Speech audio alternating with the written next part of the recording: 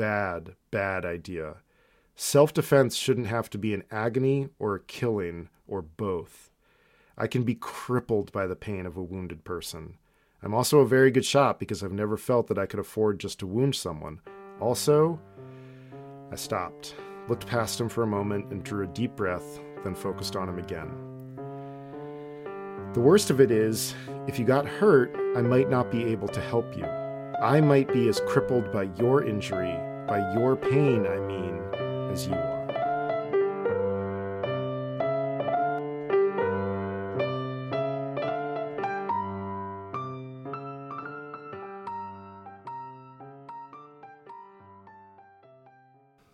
I've heard Dan Savage make a similar suggestion, but one that would maybe be found on one of those websites that we were alluding to you early, where what websites would those be, Jesse? Now that we're actually recording. Oh, the sort you accidentally navigate to when you come to a pop-up farm. When you're looking for eyeglasses, and I'm looking my for God, someone to sell me a woman to sell me eyeglasses in my zip code, and instead you get a woman to do something else in your zip code. Strangely enough, it's very strange that this happens. But so Dan Savage, disreputable websites, go. Yeah, exactly. Dan Savage, disreputable websites, intimacy, and staring deep in the eyes. Yeah, where are you? Are you in Dungeon Bag? I am in Dungeon Bag, yes, 100%. I might be leaving Dungeon Bag for at least 5 weeks this summer. I was talking with my friend Lindsay this morning. She and her awesome husband, Chris, need someone to come and take care of their house in Bend for about 5 weeks. Oh, that sounds great. Yeah, it would be good. I'm kind of prototyping perhaps moving to Bend, and this would perhaps give me that opportunity. Is Bend livable in the summer? It's high desert, right? So it doesn't get that hot, right? It gets very hot. Okay. Yeah, it's like, you're gonna have stretches of 100-degree days these days, and fires are a real thing. I don't even 100-degree days is, if that's the hottest it gets, to me is sort of manageable. I mean, I grew up in the South, and like you would generally have a week where it was 100 degrees, and it would also be 98% humidity, whereas like 100 degrees and like 60% humidity is, you're still reasonably comfortable in the shade in that temperature. If you it's very doable. At this point, it's the smoke and the fires that can make Bend hard. Not into smoke and fires. Yeah, I think similarly, perhaps to your experience when you came out to Portland or the West Coast in general. And I think you said something like, oh, I see what you mean now by crisis. When people out here are talking about what's happening for people who are unhoused. It's the same thing. The fires and the smoke is pretty is legit. I'd say that's probably my one hang up about moving to Bend is like, okay. But, I mean, in the same way that living in Portland, you lose a significant portion of your year to, like, cold and wet and rain, in Bend, you lose it to, smoke. Ain't no happiness nowhere. Yeah. How apropos of the book we are about to consider today. Maybe you should go to the coastal redwoods terrain of Mendocino County. Only to discover that everything you were hoping to get there is dead and burned, and that instead of finding your sister, you'll find a series of skulls of your family. Yeah, indeed. Yeah. That is not a product of Chris and my travels that relates to the novel. Well, last time, Lauren Olamina was living with her family in a house in a neighborhood surrounded by a wall, wondering and arguing with people about how sustainable that life and that community was going to be. And in the very first chapter of the second half of the book, it is proven to be unsustainable. We also, if you recall, she sort of at some point plans to leave, maybe with Curtis, her boyfriend, and head north to try to kind of start Earthseed.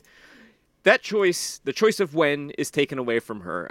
The community is attacked by some combination of pyro addicts and people who resent their relative wealth.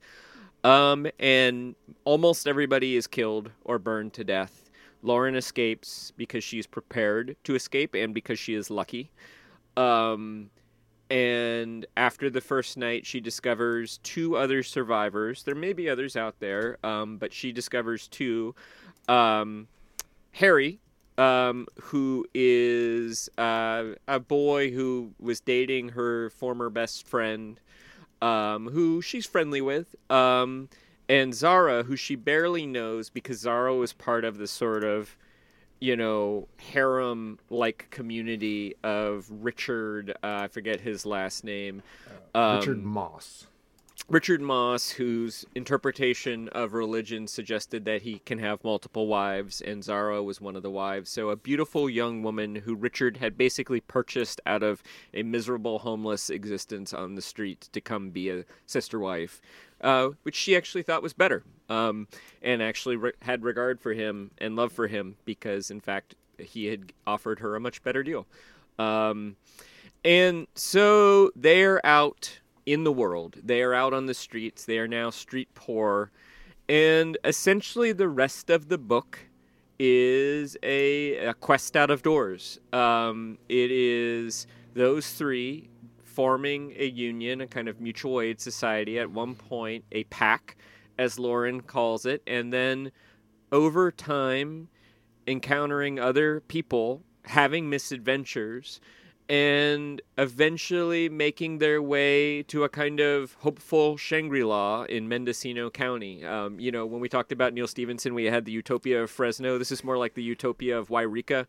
But and through a series of circumstances. And there is a bad earthquake and some looting. There is a fight and one of their party dies. There's kind of ongoing violence. And I think maybe the most important thing that happens is that Lauren, of all the people that they meet up with, one of the people is an older man about her father's age named Taylor Bancole, who is a doctor. Lauren and Taylor Bancole become lovers. And it turns out that Bancole has a lot of land on the sort of northern coast of California. And after some doing, invites Lauren and the rest of the crew to come settle on that land. And Lauren decides this is where she's going to start her intentional Earthseed community. And they make their way there, and they eventually get there. Mm-hmm. After one of their party dies, and as you alluded to, when they arrive, Taylor Bancole's sister and family appear to have been murdered and burned out. And so the house and the little bit of stability they were planning on kind of using as a base when they got there is not available to them. And so the final chapter is a long, rather expositional debate between the members of whether to stay there or to move on. And in the end, all of the 12 living disciples of Lauren decide to stay with her in that community, and they have a funeral for their dead, and that's the end. And what would you add to that you think is essential that I missed? Nothing. I mean, it's a really very straightforwardly plotted second half of the book, and it kind of brings up a lot of my questions about this book, which we kind of talked about last time, which was like, what is this? And what is this book? Is it intended to be just literal denotation about a walk through the post-apocalyptic California landscape? Is it all metaphor? It's a really simple thing, but I mean, you can't read this book and not think about the Odyssey, the Grapes of Wrath, other books that came after it that also are about, post-apocalyptic long walks. Or your last D&D quest. Right, exactly. Right. Or any How many bullets do you have? How many dollars left? How are your shoes holding up? You're at a store. You can buy shoes here. Yeah, I don't know. Maybe there would be this amazing literary critical reading of Parable of the Sower that in fact it is just like one long game of Oregon Trail. Yeah. Like, yeah. the worst game of Oregon Trail you've ever played. I think I've mentioned this to you before. Somebody in my MFA program wrote a poem about the Donner Party, in which there was the line, "This is by far the worst party I have ever attended." Yeah, it's great. It was like a stroke of genius. Yeah, I'm not struggling with this book because I really enjoyed it. I'm struggling with making sense of it and like how to think about it, whether I think about this book as a straightforward, Eudora Welty's The Wide Net is a real parallel here in terms of like it's the same shape. It just simply gathers people as the account goes on. Yeah. And there's not much of a climax other than walking through the fire that the pyros that they fought kind of set behind them and wondering if they're going to survive it. And they do through no sort of like, through nothing that they do. In fact, there's a moment where Lauren observes that the fire could have killed them, but it didn't. And that's kind of the climax of the novel, and it hinges on a moment of happenstance. So I'm sort of like amazed by this book, and I also don't quite know what to make of it. Yeah, I don't know. I feel like I have a thesis about what the book wants to be, and maybe in the course of the questions that we've planned to ask each other, we can arrive at that. I think the naturalism is no accident, that it is meant to be very gritty and realistic. It is meant to be literally a speculation about what would happen if these characters were put into this world, and literally what would they have to contend with. And then it is also meant to be allegorical in that sense. And what I'm not sure is how metaphoric it's meant to be. And I'm also not sure if there aren't, I'll bring this up probably later in this conversation too. But when we were talking about The Arrest by Jonathan Lethem, one of the things I told you that I liked about it was that its ambition was well matched to its craft or to its execution.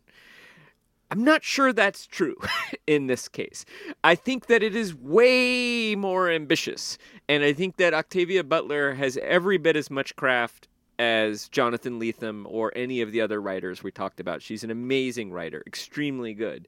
But it's so ambitious and there's so much going on that I wonder if it's a little bit of a mess, even as I think it largely succeeds in its in its two biggest goals. And one is to be a kind of naturalistic adventure, speculative story, and the other to be a kind of founding document for a philosophy cum religion, a kind of allegory that is meant to have a message and to be very specific in that way.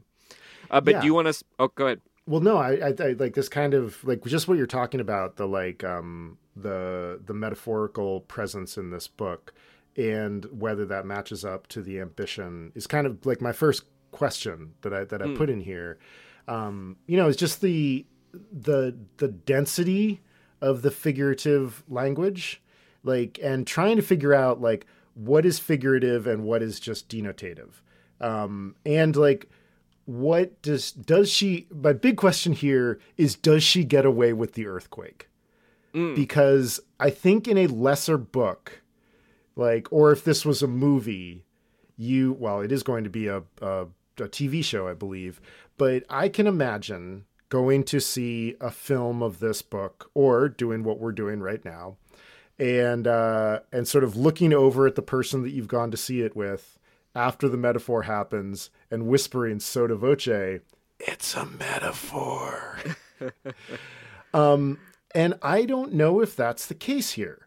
I'm having trouble figuring out if the metaphor is just a metaphor. Sometimes a cigar is just a cigar, Jesse.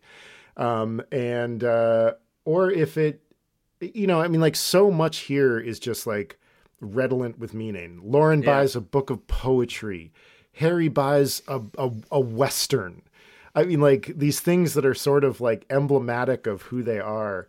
a rifle isn't just a rifle. It means something. It's just, I keep coming back to the reading of last time where that we kind of were talking about is like, is what like white America would call post-apocalyptic simply the like somewhat more dire straits of what it means to be non-white in America. Yeah. I think that is definitely the case. Like, I mean, I definitely think that this is as much a book about now and a book about the time it was written as about some imagined speculative collapsey future. And even at the very end, they talk about, walking north to the Canadian border and the factories on the border. I mean, you basically just transpose Mexican migrants, move them one country to the north,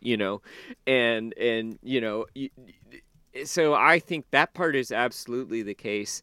I mean, I think the rule that Octavia has set for herself and largely follows is that everything that happens has to have a naturalistic explanation, positivistic explanation, a scientific explanation, and it needs to be plausible and not super unlikely within the scope of the world that she created. So yeah, it's California. There was an earthquake, and I think the point of the earthquake is something that I think is very accurate and true, and we see in other circumstances, which even out in the world, Zara says this at one point, it's not so bad out here. Most people make it, like most people survive, kind of this sort of street poor post-apocalyptic lifestyle. It's tough. Sometimes you get stolen from, sometimes you get beaten up, but most people make it. So there is a kind of order even to the world. People are walking on the 101 together. For the most part, they're walking on the 101 in peace. And for the most part, they have food and water and some plan to get shelter that evening. For the most part, they're not going to starve. But then every now and again, somebody gets beaten up and robbed, and somebody gets murdered, and somebody gets raped. But for the most part, it holds up. And then I think the thing that the earthquake, the point that it makes is that every now and again, there is an event that just sort of destroys that balance, and maybe because there is opportunity, and maybe because there is some kind of mass hysteria, and maybe because there's just a collective agreement that the rules don't matter anymore, suddenly everybody's looting. Yeah. And and that is observable in human history and human behavior. That's not speculative. That is what that kind of circumstance is like. And it could be in an American city, it could be in a American rural place, it could be in a African country, it could be in a Central American country. Most of the time, people are going about their business and not messing with each other. But every now and again, there's low-grade crime, and it's a little bit dangerous. But every now and again, something is disruptive. And so, I don't know. I don't know if I'm being useful, but I don't actually think I see a lot of metaphor in this novel. I think I see a lot of allegory and a lot of naturalism. And I think, but I don't think the pot is metaphorical. I don't think the book of poetry is metaphorical. I think, Octavia is like, yeah, books are valuable. Even in a survival situation, you need, the succor of literature. You need comfort. And we need a bigger pot because there's 9 people.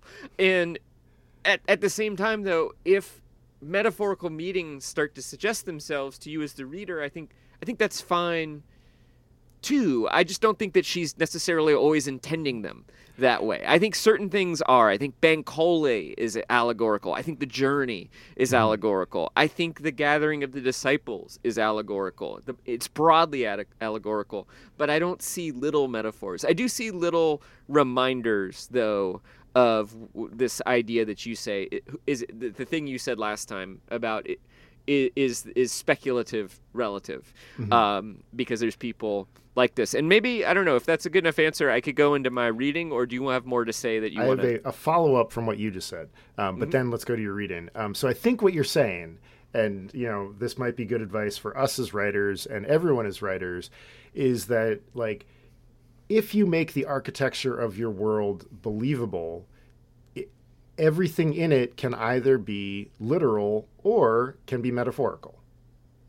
Yeah. But if you do the work of, which is probably what the first half of the book sets up. Like, the first half of the book seems to set the architecture of the world to make this part of the book, which is super allegorical. I mean, by the time that they arrive at the utopia of, Branscombe? The utopia of Branscombe. There are 13 of them left. And you're like, 13, that's an important number if you were in the sort of like, Judeo-Christian, continuum. 13, including Lauren. Right. Yes. Yeah. So one leader and 12 followers. Yes. 12 others. Yes. Yeah. And at one point they were 14, but then Jill dies. Yeah. And, and I think you kind of have to do that, right? There has to, you once passed along that amazing Bruce Springsteen song to me about the brothers who were like cooking meth in the desert, and the entire, like, it rests on the punchline of like one character digs up all of the money that they've saved and replaces the money, like where he's dug it up, with his brother's body. And that's the end of the song. And it is a perfect, country music song. And, your narratives have a body count. They have to. Yeah. And a price has to be paid. Yeah. And I think both of those things are true. And I think the thing you set up the architecture. If the architecture is laden with meaning, then the meanings will suggest themselves. It's like my favorite type of poem to write is sestina, and you're the poet. I occasionally sit down and write a poem, but I think every now and again I'll write a decent sestina, and I don't know where it's going, but I find that if I choose the right 6 words, and listener, if you don't know, a sestina basically repeats 6 lines over and over again with the same ending word in each line, but in different order according to a particular pattern, that there starts to be resonances and meanings and threads and relationships between those words and meanings that I didn't know was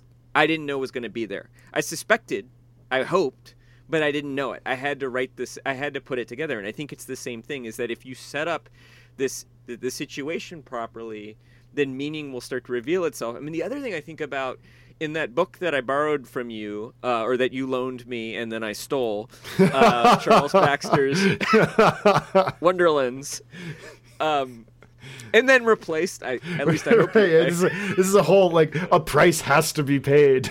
Price has to be paid. The book must be replaced. One of my favorite chapters was the 1Q84 chapter. Yeah. And he's talking about the little people in that book, these weird little sort of demonic / angelic beings who come out at night. And this is a little bit different. That is not a naturalistic book. That is a surreal book. It doesn't exist in our sort of rules of reality, whereas I do believe that Octavia wants it to be a naturalistic novel. But Murakami, the author of 1Q84, people are like, oh, what are the little people? What do they mean? And he's like, I don't know. I just trust my instincts, basically. Yeah. And I think that's a different way to do it. In Murakami, but it's similar. In both cases, they're setting up the world, they're setting up the architecture, they're populating it with the characters, and then they're seeing what happens. And so anyway, that's all I have to say. Yeah, I mean, I don't know. I don't see a lot of metaphor. I do see allegory, I guess, is my final answer. And I guess when I say metaphor, I guess I'm really talking about figurative language. So metaphor, simile, allegory, parable, all of this sort of like, there's a thing in the world. Does it stand for something else? Whether it's the big arc or whether it's the little items. And I know that I've picked like very symbolic / small items for it, but I think you're right. I think what's great about this novel is that the two of us can really enjoy it and wrestle with its meanings on a bunch of different levels. Like, I enjoy the I enjoy the ambiguity of Right. whether this is figurative or denotative. I think that's really cool that she's able to pull it off in like what's really kind of like stripped down prose. It's not super lyrical. There's one paragraph where I counted where like the verb to be is repeated every sentence, for like 10 sentences in a row. It's fine. It's real good. And there's not a lot of simile metaphor in Lauren's first person journaling. Like she doesn't write that way. She writes, and it does. I totally agree with that. And it makes me wonder, is this just maybe all writers have strengths and weaknesses, and obviously Octavia Butler has tremendous strengths, but is that sort of lyrical thing, the thing that Stevenson is just brilliant at, like crab walking photogs with, stately Ticonderogas, all of that, that just doesn't seem to be something she does, or is she perfectly capable of doing it, but just Lauren Olamina doesn't write that way? That's a great point. Yeah. And I don't know. I do think Lauren Olamina doesn't write that way. I think that's true. But it's also I'm curious whether, if we read other Octavia Butler novels, do you find that more sort of lyrical and figurative language? Because there are moments, you noted the smooth-skinned dinosaurs. There's the odd moment, but this, I don't know, this novel, I could imagine another way. Like if Cormac McCarthy wrote this book. Well, he did. He did, yes. In fact, he did, yeah. Cormac McCarthy wrote this book, sorry, I'm sure it's full of more lyrical language. At some point I haven't read The Road. I think we're probably going to have to read it for the number of times that we either bring it up to... we've talked about you don't mind McCarthy. I'm not a big fan, but we probably should read that at some point. Because I read this and I know something about The Road, and I was like, oh my God, like this, that book doesn't seem like it could have existed without this book. Yeah, that raises an interesting question, whether are all these writers reading each other, or are they imagining something that is actually easy to imagine in these times? Yeah. And in the case of Jonathan Lethem, it's the former. Yeah. As we can tell by, Todd Baum's meditations on post-apocalyptic literature. But yeah, in the case of Cormac, I'm not so sure. Let me get to this reading. This is early on. I think this is in either the second chapter of this section or the first, but this is after Harry, Zara, and Lauren have kind of they've found each other and they're helping each other out, but they haven't necessarily decided that they're all gonna work together, or they're in the midst of deciding that. And we've learned that Zara has stolen some peaches and she's given it to them. And so it starts with Lauren speaking. You have a useful skill, then, and information about living out here. I faced Harry. What do you think? Her stealing doesn't bother you? He asked. I mean to survive, I said. Thou shalt not steal, he quoted. Years and years, a lifetime of thou shalt not steal. I had to smother a flash of anger before I could answer. He wasn't my father. He had no business quoting scripture at me. He was nobody. I didn't look at him. I didn't speak until I knew my voice would sound normal. Then I said, I mean to survive. I told him. Don't you? He nodded. It wasn't criticism. I'm just surprised. I hope it won't ever mean getting caught or leaving someone else to starve, I said. And to my own surprise, I smiled. I've thought about it. That's the way I feel, but I've never stolen anything.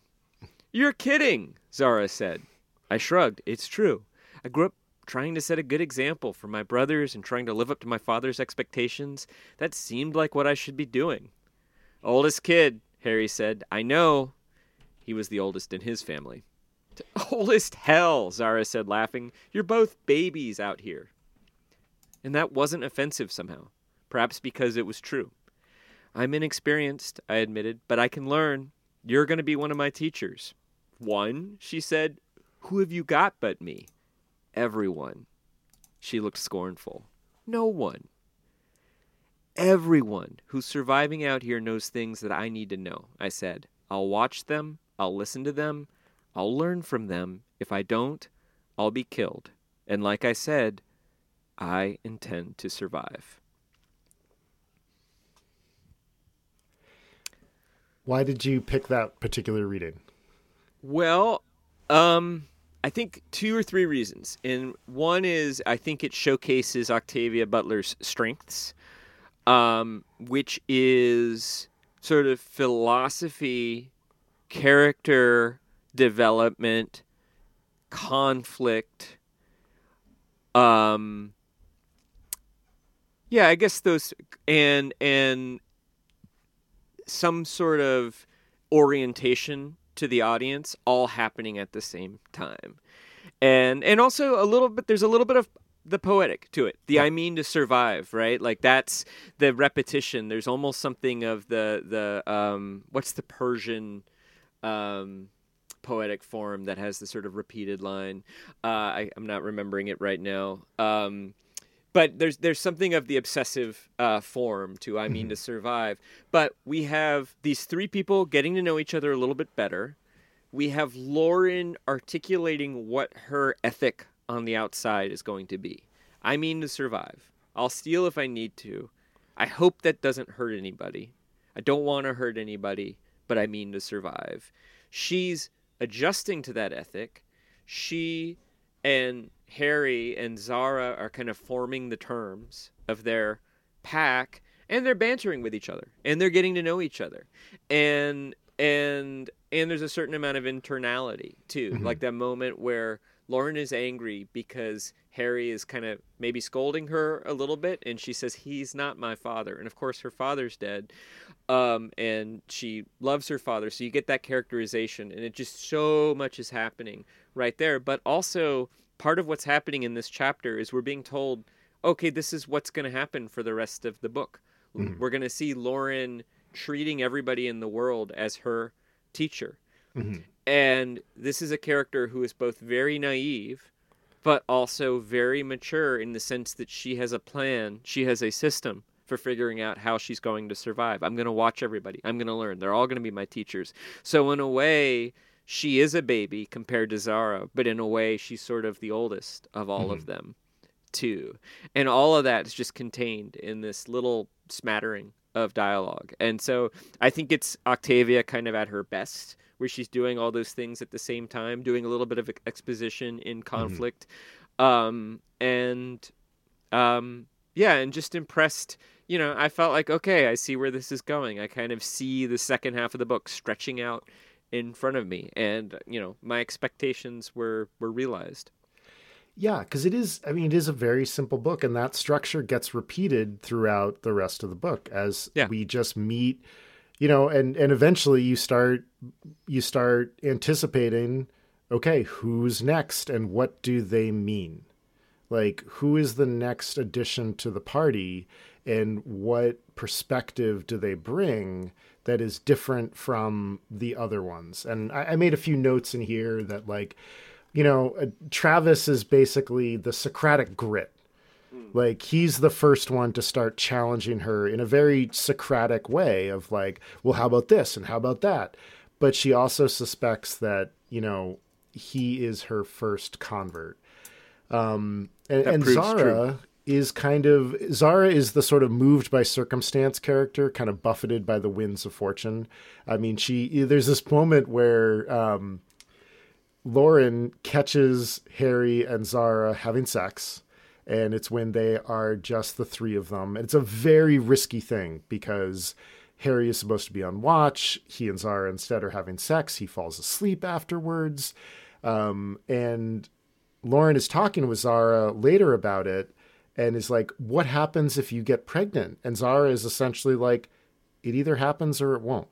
Yeah. And she's the character that kind of stands for that, like, well, you can have a plan, but it might not necessarily come to any sort of fruition.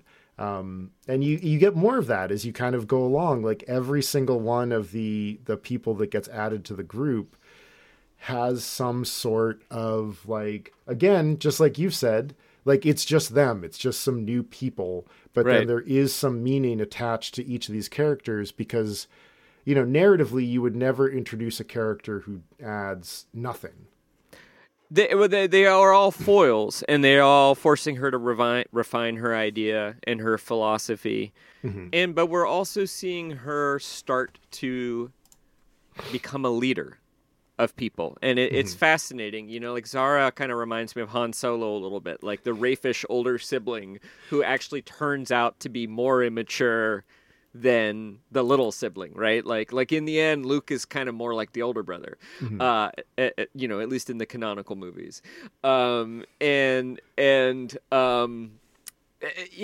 some of that too, because she's fatal. She's more world wise, but she's also more fatalistic and has less of a vision.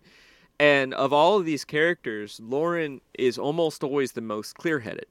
And she's almost always the one with the vision. And there's so many conversations where she's like, I think we should do this now. And everyone's like, I don't know if that's going to work out. And she sort of, just like she kind of patiently sort of explained herself to Harry in this little thing that I just read, she sort of patiently makes her case. Sometimes she has to stifle her anger.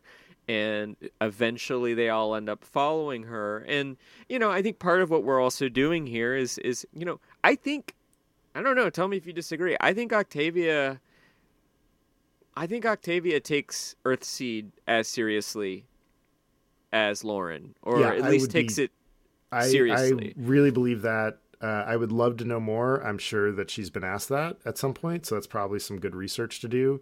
Yeah. It has the feeling of, you're always on you're always on thin ice when you begin to conflate speaker and author, but I don't know, there's something about this book and its straightforwardness and yes, it's like allegorical nature.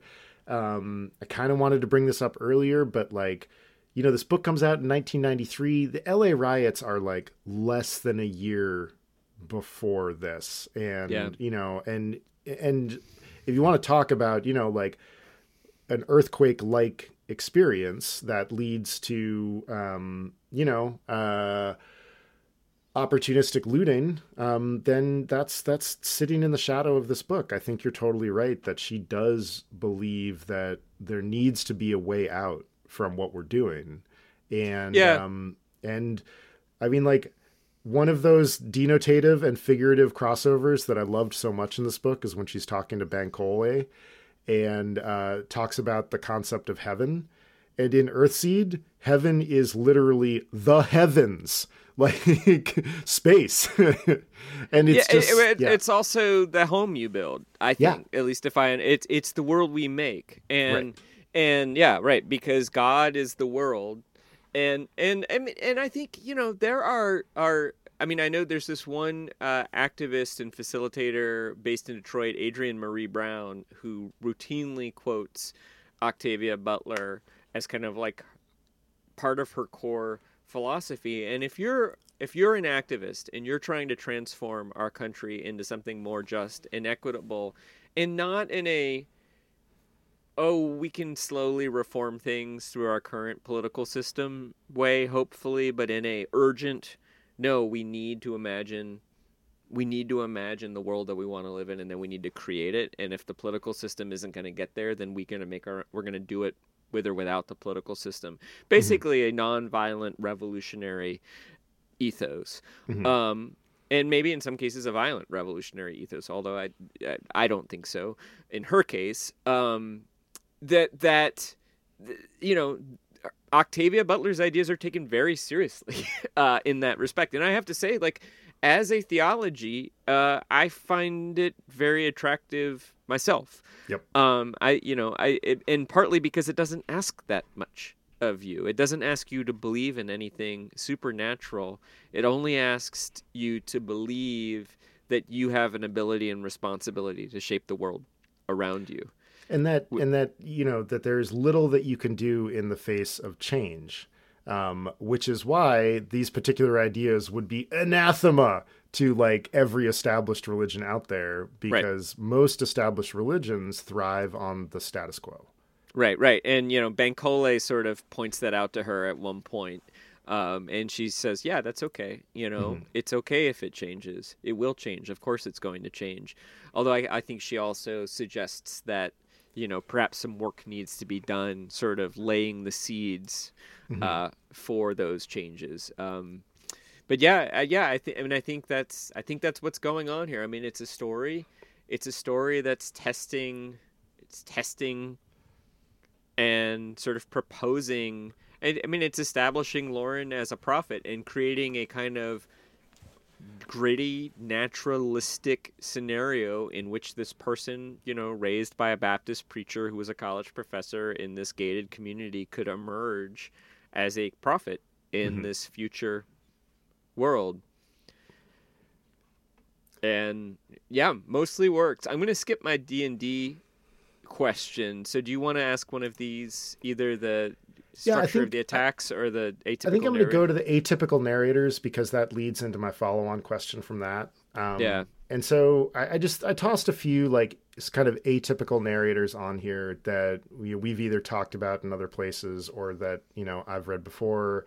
I just brainstormed these. I'm sure there are tons that you could come up with. In a lot of ways, every narrator is atypical. So Lionel Esrog from Motherless Brooklyn, another Jonathan Lethem book, has Tourette's syndrome. I don't know if you've ever read Orhan Pamuk's My Name is Red. It's like the one Orhan Pamuk novel that anybody completes because all of the other Orhan Pamuk novels, everybody's I got through 2/3 of it. But My Name is Red is amazing. It's definitely one that it would actually fit really nicely here. But in that book, you get a series of narrators. The first narrator is a corpse. One of them is the color red. One of them is Satan. It's a remarkable book. The Famished Road by Ben Okre, the narrator is a spirit child who kind of moves back and forth between the real world and the spirit world, and you're never quite sure whether he's real or not.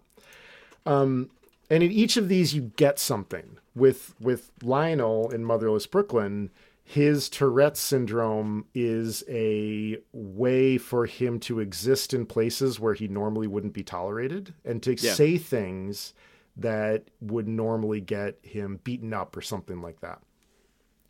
What does Lauren's hyper-empathy gain her as a character?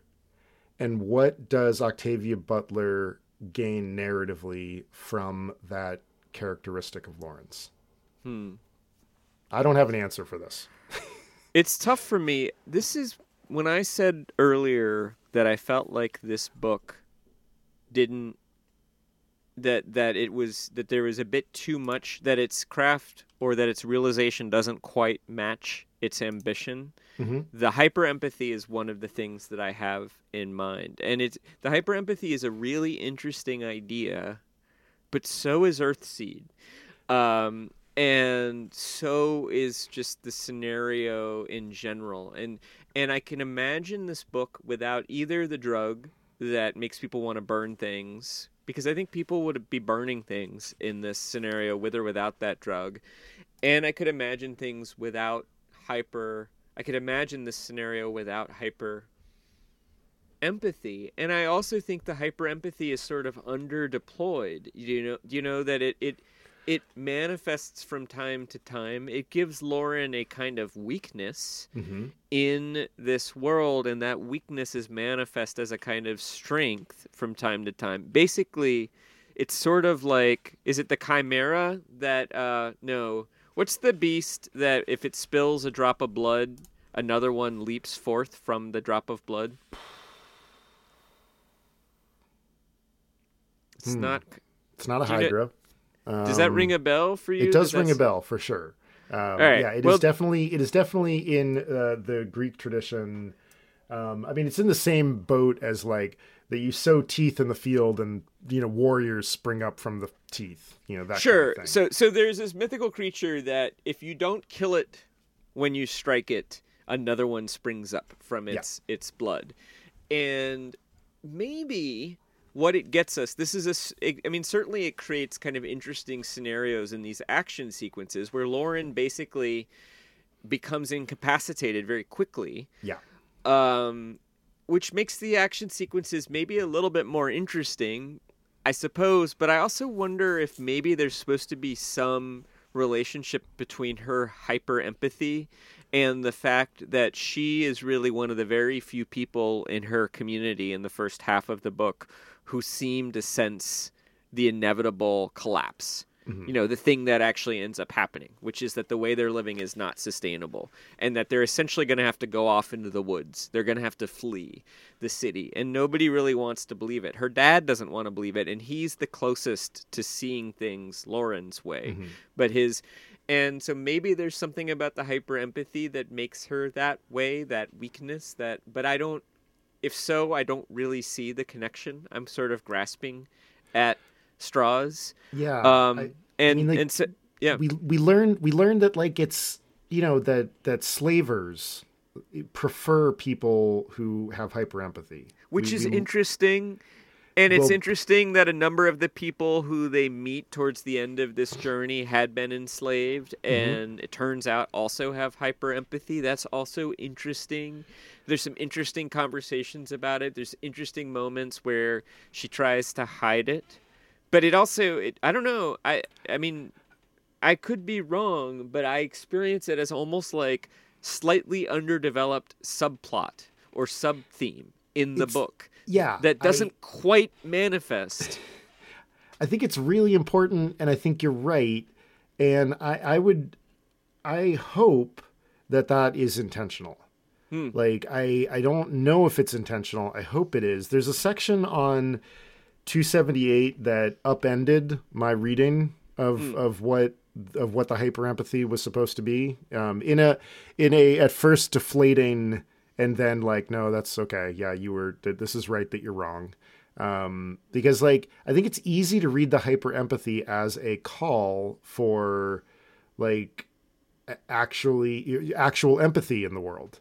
And then there's this conversation between her and Bankhole on page 278 in my edition.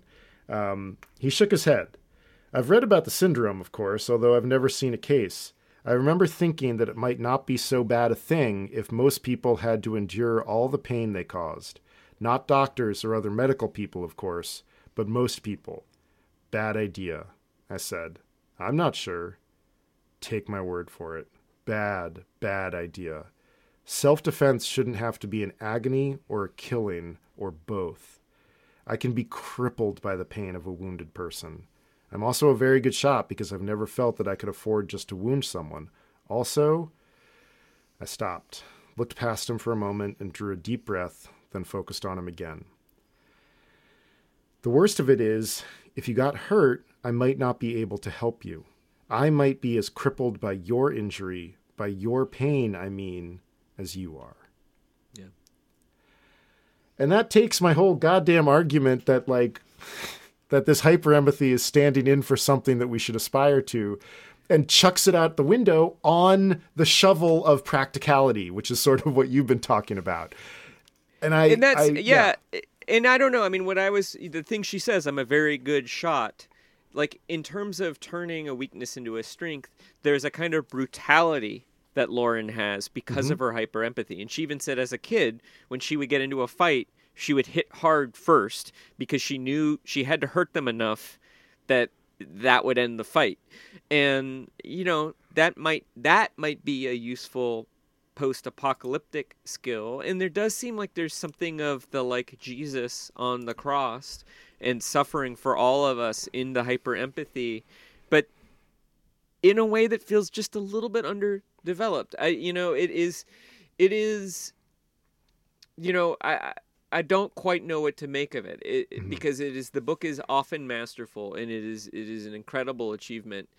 And it sometimes feels, and I feel this way every now and again with there's too much exposition, I think, too. I'm just like, I don't think you're kind of like explaining a lot of stuff that we probably could have just figured out or didn't really need to know. Like, I don't really need to know how many bullets you have, it's like those sections of the Bible where you're like, oh boy, I don't care how many wives and daughters Ezekiel had. There is this kind of liturgical like vibe to it.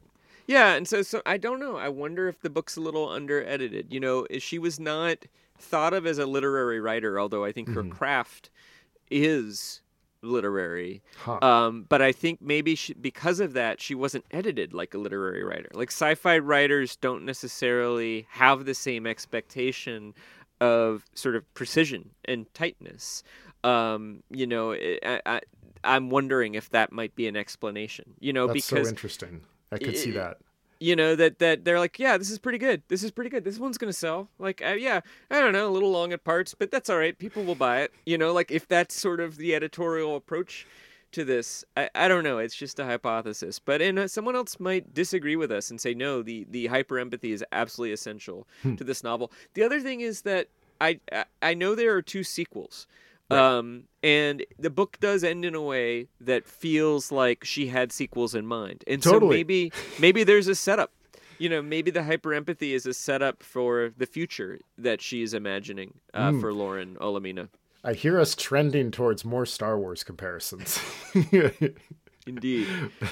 But while you were talking about Zara as perhaps a Han Solo figure, I really wanted to make a crack about like towards the end of Return of the Jedi when somebody looks at Solo and is like, General Solo. And he's like, yeah. Yeah. Not really comfortable with that.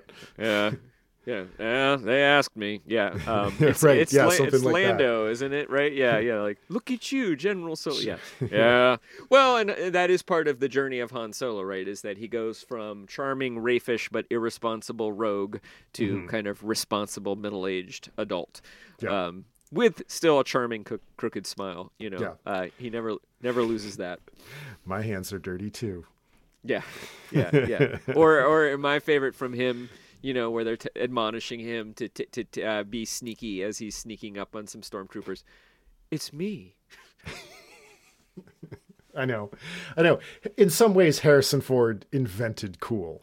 Yeah. Harrison Ford. Yeah, it's effortless for him. It's amazing. So I have a question and then also an observation, and I think this gets into where my biggest dart at this book might be. I first of all, I want to say all books, if you look closely enough, I think you can see the seams.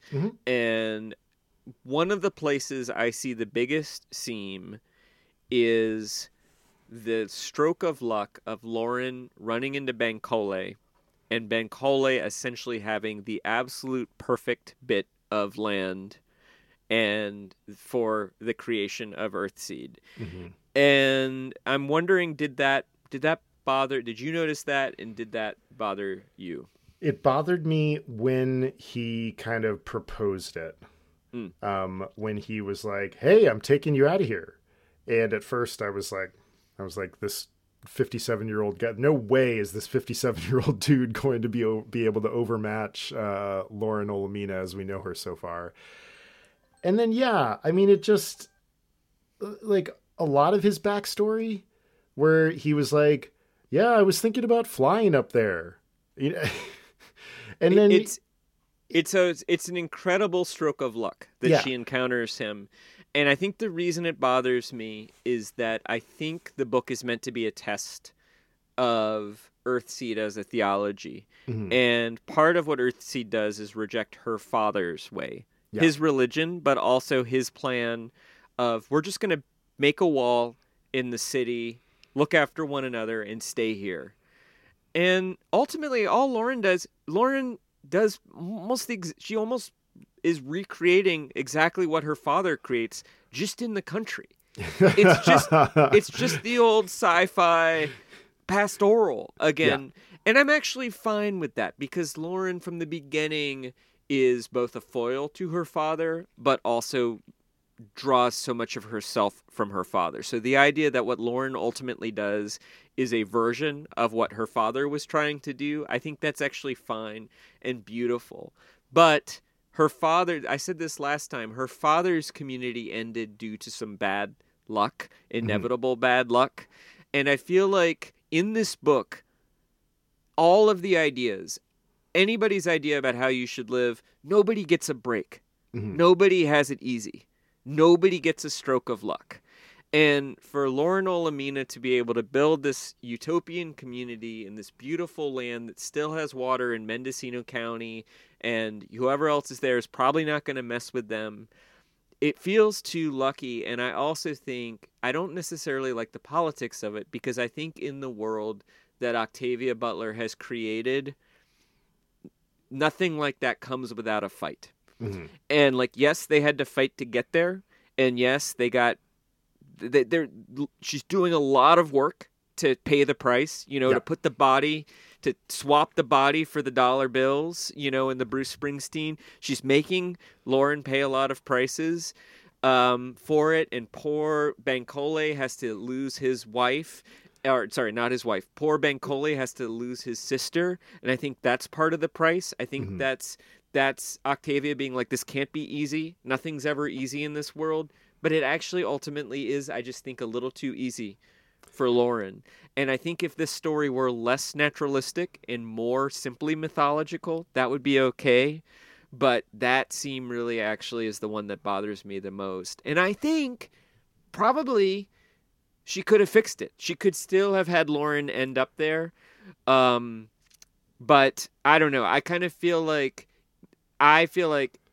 also sort of politically, there's no free land, like, and I think that's the thing about revolutions. She's trying to do a revolution. Revolutions always are terrible. Mm-hmm. Maybe what comes out of them ultimately is better. And there are some nonviolent revolutions, like, say, the dissolution of the Soviet Union. But for the most part, whenever somebody overturns a system to create a new one, that process is always awful. Mm-hmm. And Lauren doesn't really, I think really Lauren would have had to take that land from somebody, else. That leads to my probably last question of this book for today. Where is the climax of this novel?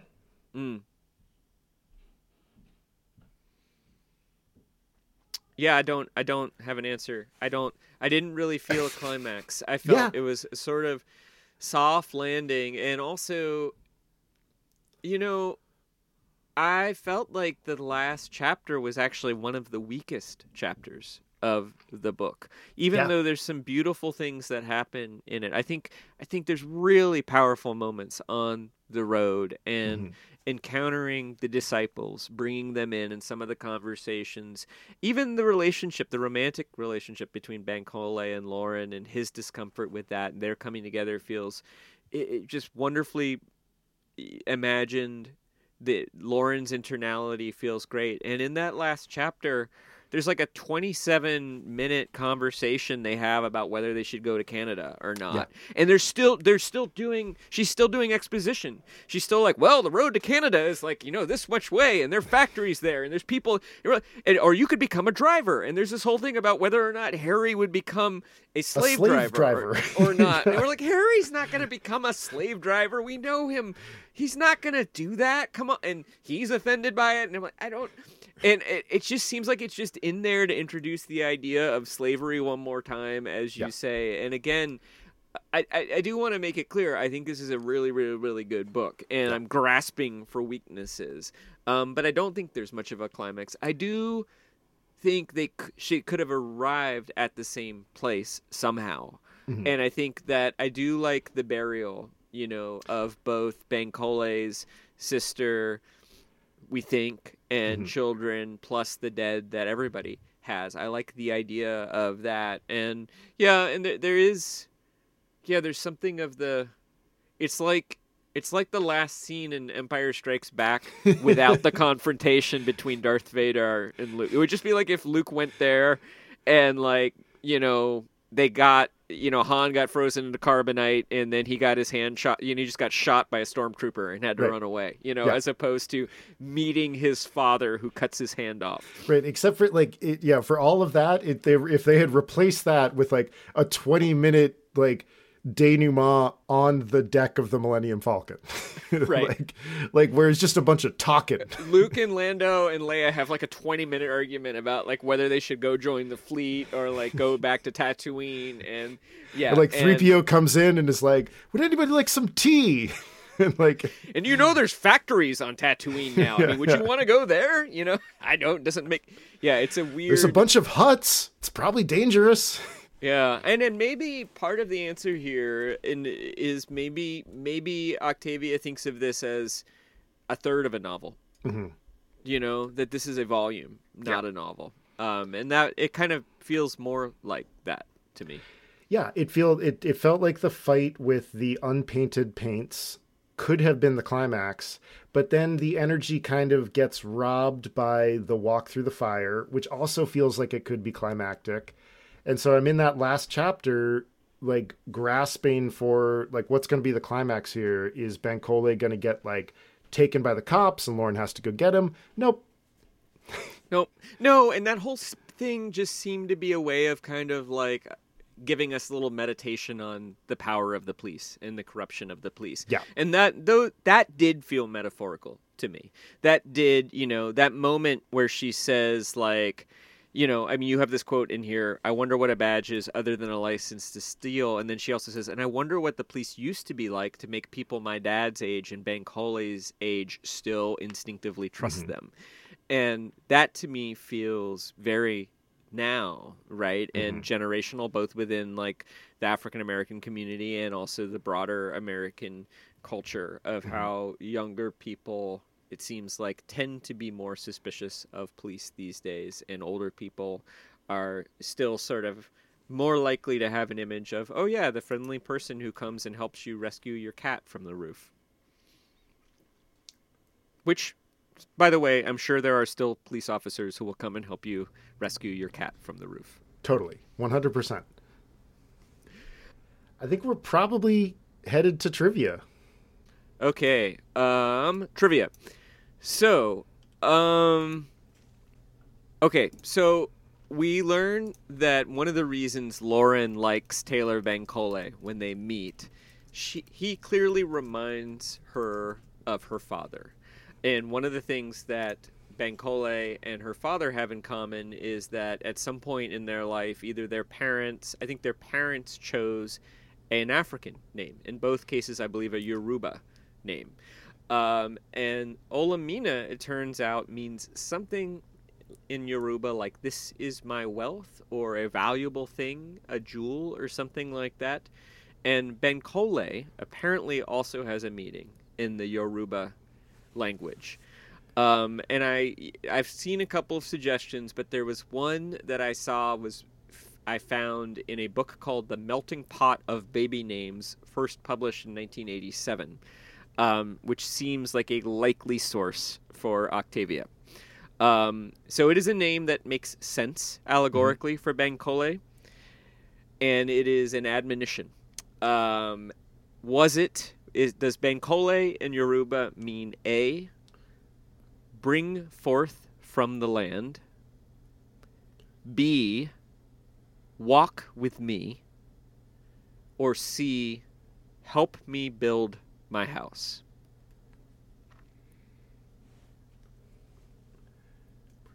Bring forth from the land, walk with me, or help me build my house.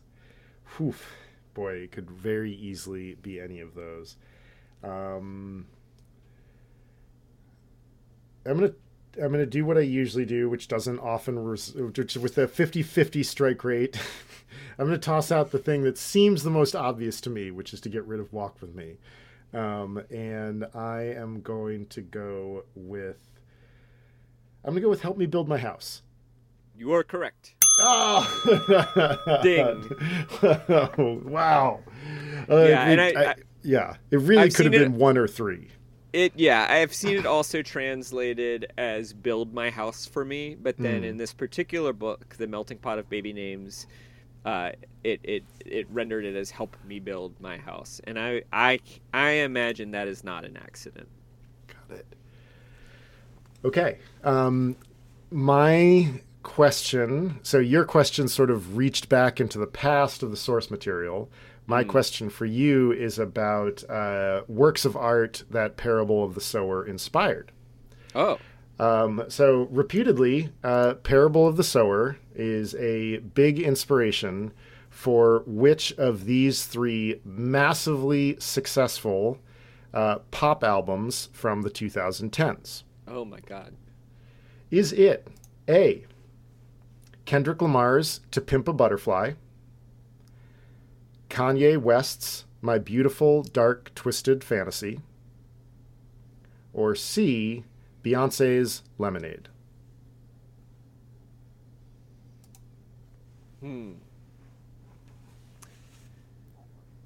I'm almost completely unfamiliar with Kendrick Lamar's To Pimp a Butterfly. Kanye's My Twisted Dark Fantasy I know a little bit better. I'm quite familiar with Lemonade. Lemonade does not seem to have anything to do with Parable of the Sower. The one thing is that the presence of Beyonce's father in the lyrics is the one thing that does feel like a connection there. But to me, Lemonade, as at least the songs I know and have thought about and listened to me have much more to do with kind of nostalgia than a sort of future-looking. So I think I'm going to go with A, just because I love the title. And there are pimps in Parable of the Sower, and somebody in Parable of the Sower would pimp a butterfly. So I'm going to go with A. I love your logic. And because I don't really like Kanye that much, to be honest. Good call. I love your logic. It is Lemonade. Beyonce cites Parable of the Sower as an influence in the album and also the film that accompanied the album. That was an important, that Octavia Butler is an important artist for her. That Octavia being important for her in the way that Beyonce is actually often playing with kind of futuristic imagery, but also playing with imagination and creation in this sort of sense. You know, I don't think this was a track in Lemonade, but there was a song where they released a video not too long ago where she and Jay-Z are in amazing costume in the Louvre that is just absolutely incredible. And it does create this sort of black reimagination of the Renaissance in a way that is beautiful, weird, sort of Afro-futurism, but also Afro-Renaissanceism in its own way, like past-looking version of Afrofuturism, sort of like you see other examples of that, sort of period drama reimagined with black faces, reimagined more inclusively. Well, I'm sad to have gotten that wrong. Beyonce is awesome, and so I'm honored to have been stumped by such a great, brilliant musician, artist, in person. So I guess I will ask you, Chris Bagg, will you read Parable of the Sower again? Yeah, for sure. I'm curious about how this book works. You're sort of in the same way that you said that you would read Visit from the Goon Squad again. I bet I'll read this again. I'm intrigued by the stitching of it. I'm intrigued by the prose. As somebody who probably over-relies on figurative language, I am impressed by the way that she seems to include figurative language without making a big point about it. Is really impressive to me, and something that I would like to be able to rest on the laurels of just saying what the fuck is going on. Yeah. And I think that she does an amazing job of that, and so I will definitely read this again as a piece of craft. I think I probably will, although probably not for a while, because it is a heavy read. And this was definitely a book where I would read a little bit of it, in a day or another day, and then I would generally find myself wanting to read another novel before I went to bed to sort of wash it out of my brain so that I could sleep peacefully. Like The Road, it's not a pleasant world to imagine. And so I don't know that I'll do it in a hurry, although maybe I could imagine if I was ever in a situation to sort of teach literature, storytelling, history, Afrofuturism, African-American imagination, of certainly reaching for this novel too. So I may end up reading it again just because of because of needing. To me, this is sort of like one of these great American novels that we should all know. Like I feel like it has its flaws, and I think we have enumerated them. But I feel like we should know A Parable of the Sower as well as we know A Great Gatsby and The Sun Also Rises and, The Grapes of Wrath. In fact, I can't believe we didn't bring up The Grapes of Wrath at all in this episode. You want to tuck that back in? I mean, is an antecedent for sure. God, yeah. I was like, they're in Salinas. They're eating grapes. Nothing good is going to happen. Yeah. I did not catch babies along with them. Oh my God! I did not catch the allusion to that because I used to live near Salinas, so I was just imagining like, oh yeah, Salinas, and of course like I did actually think, oh yeah, that's where Steinbeck grew up. I wonder if that's a little nod to a favorite writer. It's got. I had not even noticed the grapes. I was like, oh God, something terrible is about to happen. Yes, indeed. But of course, if you want, it is sort of like the weather in Portland. Like if you want something terrible to happen in this book, just wait. Well, that was really fun. That was a bit quick. I guess we can leave it at that and enjoy an easy edit. Totally. Do you want to tell our listeners what's next, and then thanks, or do you want to do? Yes. Do you want to do the outros? Yeah, we totally should do that. Yeah. Okay. I mean, I'm not like a seasoned professional radio producer or anything. Hey, watch it, buddy. You're like I'm like Zara and you're Lauren. You're like, I'm gonna figure out exactly what you know. I think actually in this moment you're Kermit and I'm Fozzie. You're like, well, okay. One time you got me, Fozzie. Yeah.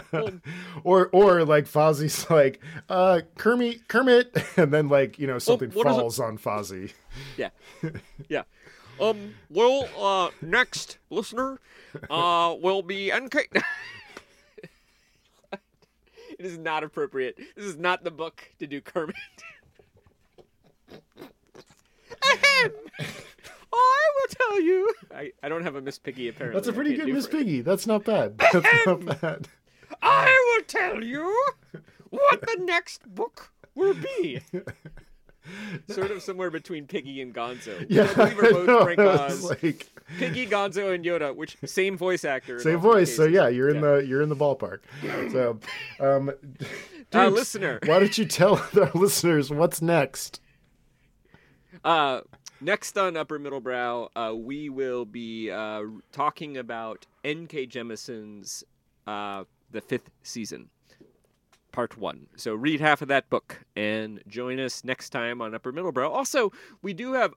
this is something... I might tack this on to the end, but one other thing I want to say to you, listener, is that we also have some summer reading episodes coming up that we're planning, and we would love to hear from you. So if you have a book you want to recommend to all, 60 other Upper Middlebrow listeners and the future Upper Middlebrow listeners who, of course, are legion and number in the thousands, the best way to do it would be to record a voice memo on your phone and attach that to an email to hello@uppermiddlebrow.com. So say who you are, say a summer book that you think people would enjoy reading, and give us 3 or 4 sentences about what you like about it, and send it to hello@uppermiddlebrow.com. And thank you, all of you 60 present listeners and Legion future listeners, for listening today. As always, please rate and review us wherever you get your podcasts. And a 5-star review on Apple Podcasts goes a long way to helping other people find the show. If you leave us a 5-star review and write something in that review, we will read it on the air. But Upper Middlebrow is a Small Point production. Chris Bagg and Jesse Dukes are leading this trek to Mendocino County. Music from Ben Pajak and Jesse Dukes. Design and website by Chris Bagg. You can learn more about us at uppermiddlebrow.com, and we could really use some more ratings and some more reviews. So more ratings, please. We're but like the old man begging to roast his potato on the fire of your iTunes review. Go, please, just roast our podcast on your fire. The fire of your regard. Please, may I have another iTunes star? I'm very hungry.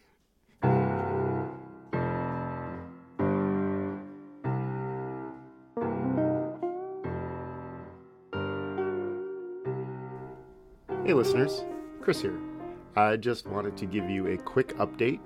As opposed to what we just said in our episode, instead of moving on to N.K. Jemisin's The Fifth Season, next up we're going to be doing some summer reading episodes. We recorded an awesome episode last week with a couple of English teachers and writers and professional readers, Adam Brock and Lindsay Lajoie, and you are going to hear that in our feed coming up next. Talking about summer reading books, and it's a really great conversation and really fun. And since we begged Oliver Twist style for please more reviews, we've got a review, and this is called Book Club Without Shame, 5 stars, by Chicago Leah, the host of the wonderful podcast Finding Favorites with Leah Jones. I learned about Upper Middlebrow on Twitter through mutuals with the hosts Jesse and Chris. I'd gone through a Neil Stephenson phase, and they kicked off the podcast with him, so I started listening. While I rarely read or reread the books in time for the podcast, Jesse and Chris have created a fun book club without the shame of showing up when you didn't read the book. Upper Middlebrow has a fun grad school hangout vibe. The hosts are incredibly smart and well-read, but there are inside jokes and good vibes too. Leah, thank you so much. Both of us loved being on your show, which is excellent. Finding Favorites, everybody, go and listen. And we really appreciate all of your continuing reviews out there. Thanks for listening, everybody.